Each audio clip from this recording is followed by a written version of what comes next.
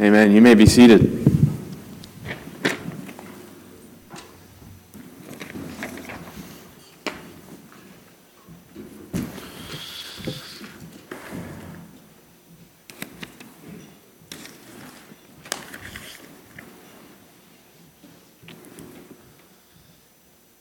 There is a purpose to it, and if faced rightly, it can drive us like a nail deep into the love of God and into more stability and spiritual power than you can imagine. These words are from Pastor Tim Keller. Can you guess what he's talking about? Anybody? Suffering. You bet. He's talking about suffering. And I'm sure if we spoke to each person here today, we'd discover that every one of us is suffering with something in some way.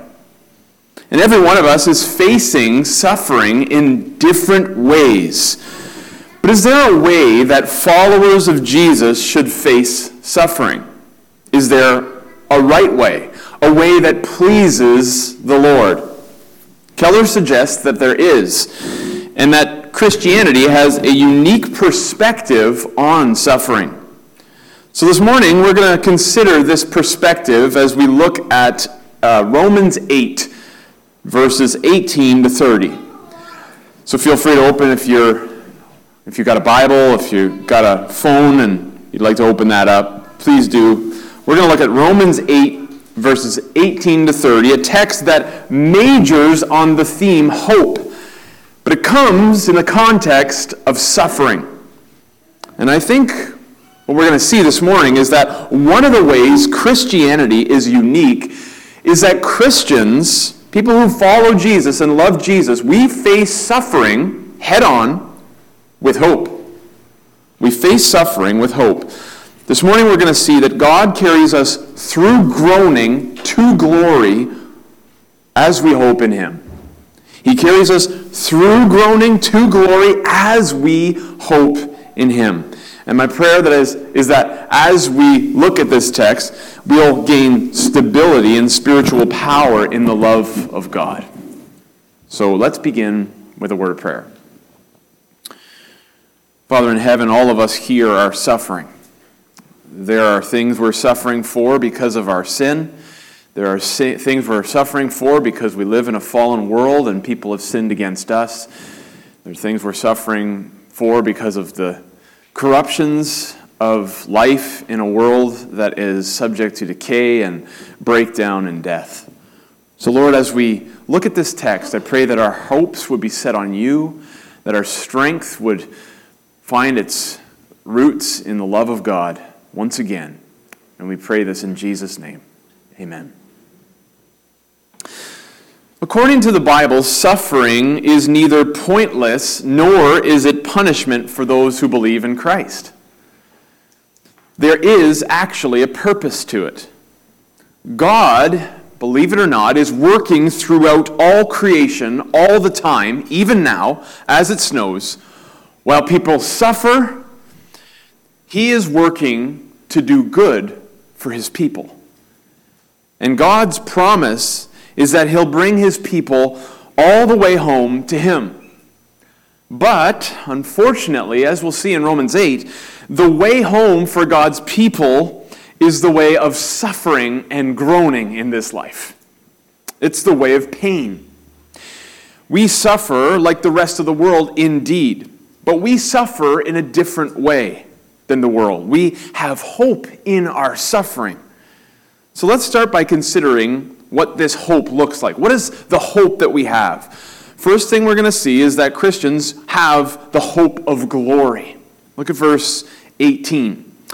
Paul begins by saying, Paul says, "For I consider that the sufferings of this present time are not worth comparing with the glory that is to be revealed to us." Now, Paul has just said in chapter 8, verse 17 of Romans, that those who trust in Jesus will be glorified with Him, provided that they suffer with Him. He's going over many of the benefits of the gospel, many of the benefits of being in Christ. At the beginning of the chapter, he says, "There's therefore now no condemnation for us who are in Christ Jesus." And he carries on, and the benefits just continue to pile up. He's talked about sonship from verses 12 to 17, but he says, you're going to get an inheritance, a glorious inheritance. You're going to be glorified, provided you suffer with Jesus, who you're connected to. So now he's comparing that glory that's coming, that glorified body that we're going to get. He's comparing those things, those glories, with the sufferings that we're facing right now as we groan in this life and in this body. And he says, as he's comparing it, he says it yields hope. Now, hope in the Bible is similar and likened to waiting. It's like waiting for something that's sure to come. It's like waiting on that Amazon package that we know is coming, but we need patience until it arrives. It's coming, but we need to wait for it. And what are believers waiting for? We're waiting for glory. The glory of God. We're going to see the Lord. We're going to be with the Lord, absolutely. But I think Paul has in mind here a glorified body, as we see in verses 17 as it transitions to 18. The Bible says that the Lord Jesus will transform our lowly body to be like his glorious body. A body that is fit for the new heavens and the new earth. And if we compare that glory of our future body with our current sufferings in this body, we will realize that there's hope. And that the glory that's coming for us and going to be revealed in our bodies will eclipse the sufferings that we're now facing by far as we suffer in this life. So Christian, one day Jesus will change your current body to be a glorious and beautiful body likened to his resurrection body. That's a hope for you. That's glorious, and that's coming for you. That's a promise that's yours in Christ. Your future beauty surpasses your current hurts, your current scars and sufferings. Can you believe that? Can you wait for that? Can you hope in that? The next thing we see is that even the created world is actually waiting for this transformation of our bodies. It's quite staggering as we continue in Romans 8. Look at verses 19 through 22. Creation groans in hope. I know I said in hope. I think it would be better if I said creation groans with hope. But look at verse 19. For the creation waits with eager longing for the revealing of the sons of God. For the creation was subjected to futility, not willingly, but because of him who subjected it in hope, that the creation itself will be set free from its bondage to corruption and obtain the freedom and the glory of the children of God. For we know that the whole world, the whole creation has been groaning together in the pains of childbirth until now. So God has set believers free by faith in Christ from the bondage and corruption through the power of Jesus. The bondage and corruption of the world we have been set free from, and we're being liberated from that. And God will do the same liberation for the whole of creation one day. Since Adam's sin, the creation that we live in now has been exposed to frustration and futility. It's not productive as it was meant to be. Planet Earth is not the productive paradise that God designed it to be. It's a place of death, destruction, decay, violence, and corruption. Our plans get frustrated, don't they? Our relationships get broken up, don't they? This is life in a fallen world. But one day, creation will experience a glorious great reversal, a transformation. The curse will actually be lifted from the earth.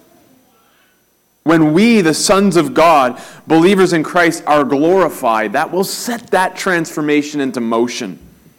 When our bodies are transformed, this creation will also be transformed into a new creation. And the new creation will be a productive, fruitful place where God and mankind will enjoy uninterrupted friendship, just like it was supposed to be. We'll have fellowship with God again.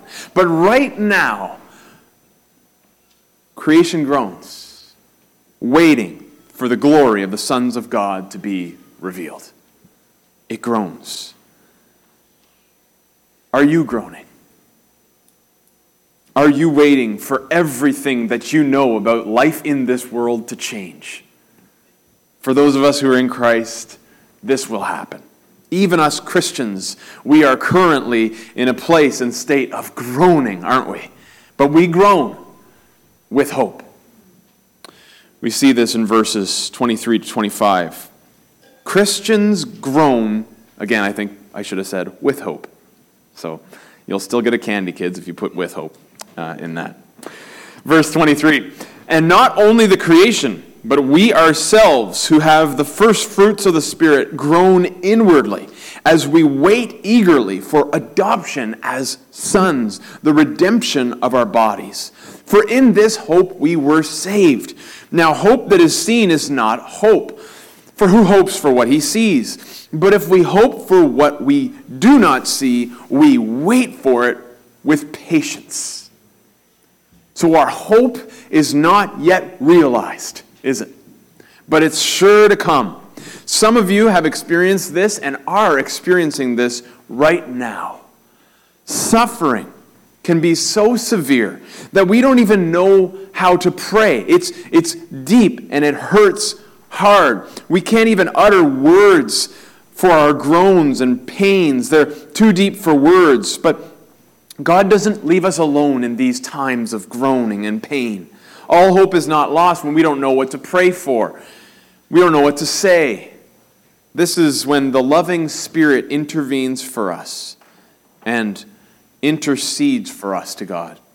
That's what we see next. The Holy Spirit prays for us, verse 26 and 27. Likewise, the Spirit helps us in our weakness, for we do not know what to pray for as we ought. But the Spirit himself intercedes for us with groanings too deep for words. The Holy Spirit intercedes for us in our weakness, waiting and suffering, because we don't know what to pray for at such times. And if we're honest, sometimes we don't even want to pray and we don't pray. But God knows that too. And God is gracious. And he knows that especially in these times of suffering, we need effective prayer. And we need an effective prayer. So what does he do? He sends the Spirit to intercede for us. As Douglas Moo says, the Spirit makes up for our helplessness when we do not know what to pray for. Unknown to us, he brings before God the prayer that perfectly matches God's will for us. Have you experienced this? In times of trouble, you don't even know, unknown to us, I like what he says there, unknown to us, God is working on your behalf, praying, and you're getting hope in your heart like you didn't even believe, like you didn't even believe could happen. How can this be? Because the Holy Spirit is personal, isn't he? He knows us, and he searches our hearts to present our prayers and needs to God. Verse 27, and he who searches hearts knows what is the mind of the Spirit, because the Spirit intercedes for the saints according to the will of God. He sees exactly where we're weak, and he knows exactly what we need, and he always prays according to God's will for us.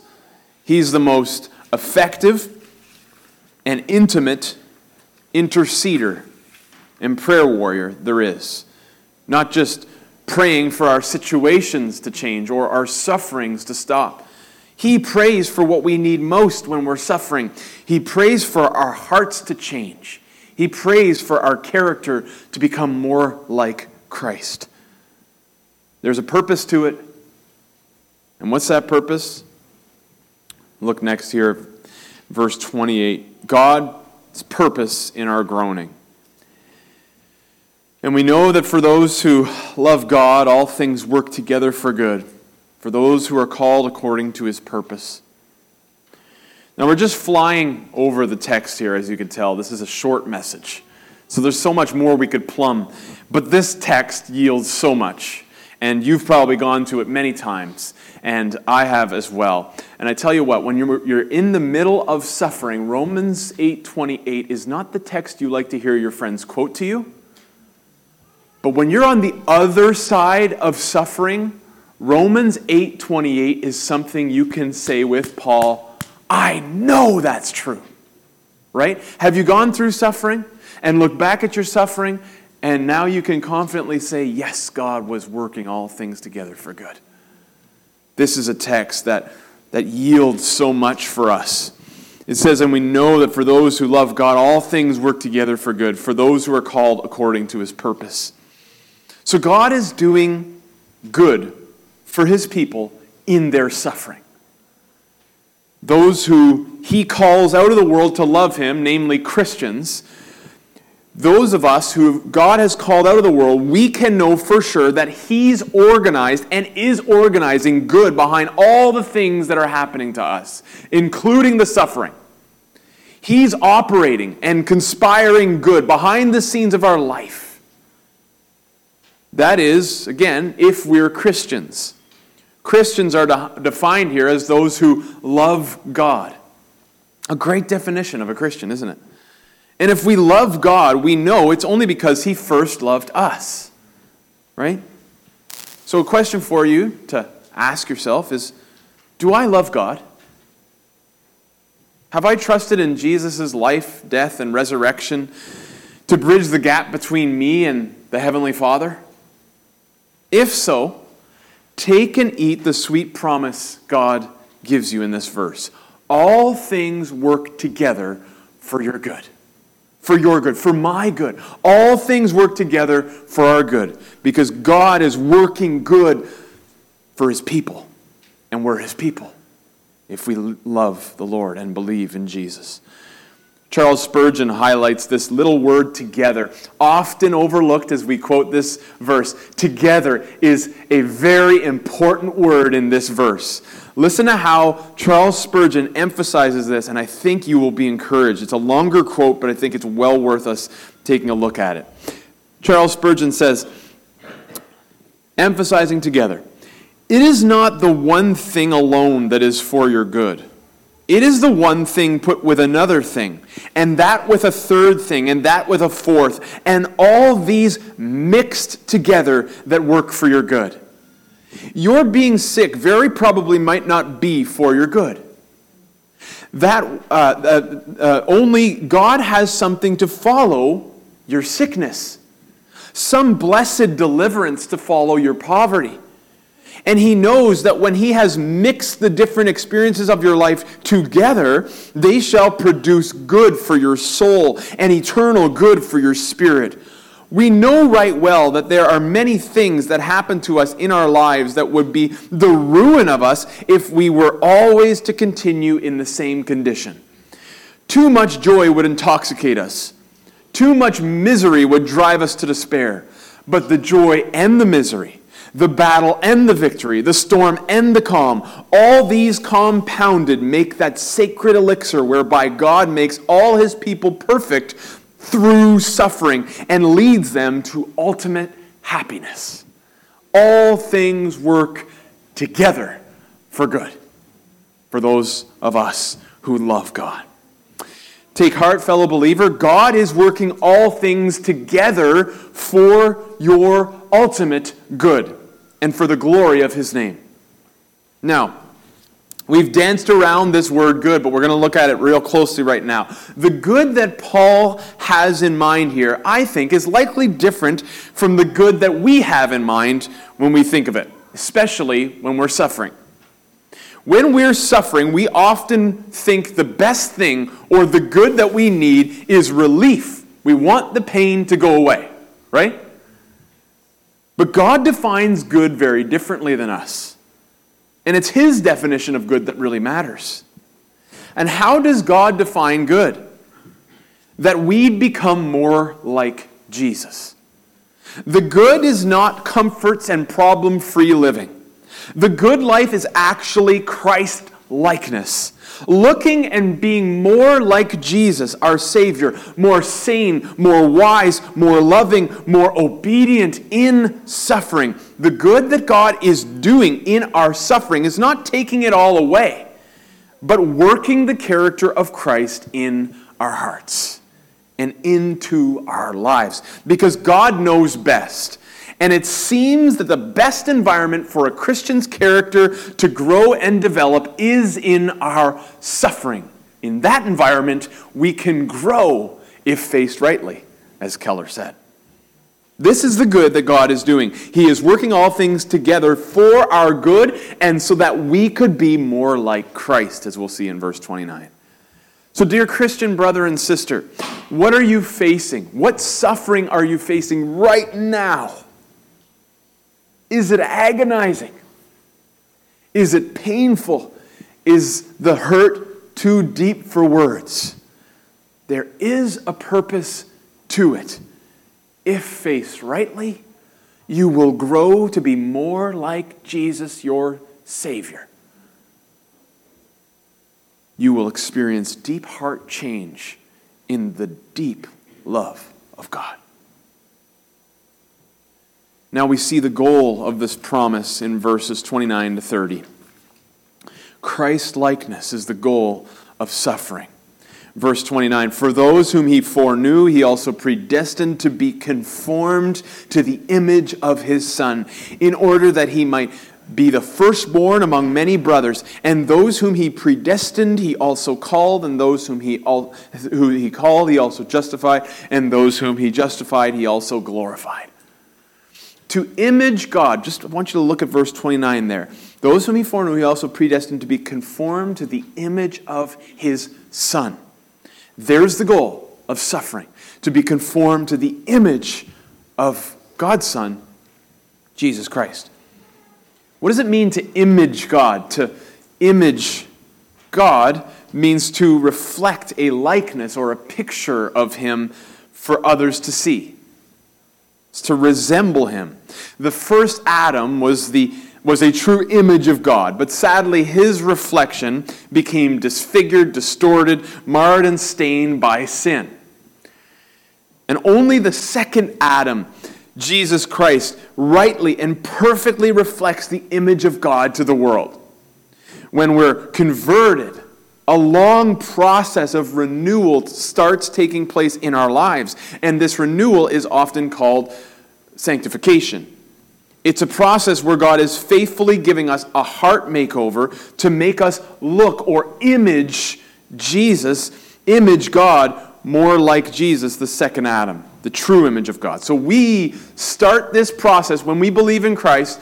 God starts this process in us, making us image him more and more clearly as we become more and more like Jesus. We reflect the image of God with more clarity as we grow in obedience and as we grow to be more like Christ. This is the process Paul is talking about in verses 29 to 30. He calls it being conformed to the image of God's Son. It's a restoration of sorts. He's restoring us into the image of Christ. That's the ultimate goal for Christians. To experience this heart change is the very purpose for which God created us, to reflect him to the world. And this heart change, this Christ character development, again, grows while we suffer by trusting and waiting and hoping in the Lord.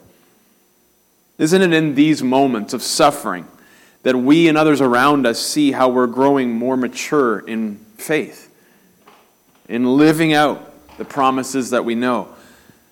At times, people might even marvel that we've changed so much.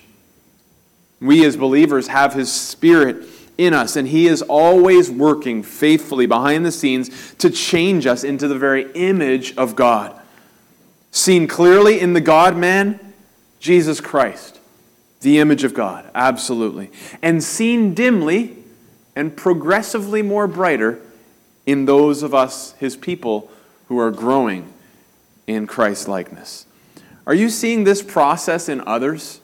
Just a little bit more Christ in people? Just a little bit more like Jesus?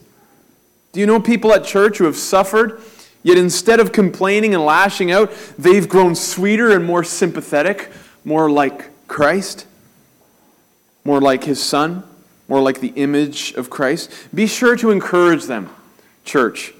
Life is hard, and growing as a Christian is extremely slow. But we want to encourage people when we see a reflection of Jesus in them. More forgiving, more loving, more caring and compassionate. We want to continue to encourage that as we see it in one another. Now, as we see in verses 29 to 30, God's plan of salvation stretches from eternity to eternity. These verses say we were foreknown, predestined, called, justified, and also glorified. Today's not the day to unpack each of those, but just to remind you, this is not an exhaustive list of what God has done for us believers. It's not a systematic theology. Paul is writing the book of Romans to a church. But it shows the believers in Christ how secure they are in Christ. It shows us that God has been working on our behalf and in our lives from before we can remember. And He's at work even now, even though we can't see it, and He will be at work in our lives in the future. He's acted in the past, He is acting in the present, and He will act in the future for His people. He's promised and determined to rescue and bring His people all the way home to Him as they groan in this life. So, believer in Christ, one day, all our suffering will be over. Fini. The pains we're carrying will be replaced by pleasures forevermore. We'll image Christ without the stains of sin. We'll be fully saved in glorified bodies. For now, we who love God know that He's working all things together for our good and for His glory. So we have hope even in our suffering and groaning. As the song "To God Be the Glory" goes, great things He hath taught us, great things He hath done, and great our rejoicing through Jesus the Son. But pure and higher and greater will be our wonder, our transport, when Jesus we see. Let's pray. Father in heaven, we have hope because You loved us, called us to love You, called us out of the world, and gave us a glorious inheritance. Lord, You're working in our lives. You have worked in our life. We can testify to that. And we know You're going to continue to work in our lives. So please support and sustain Your people now under the deep sufferings that they're facing.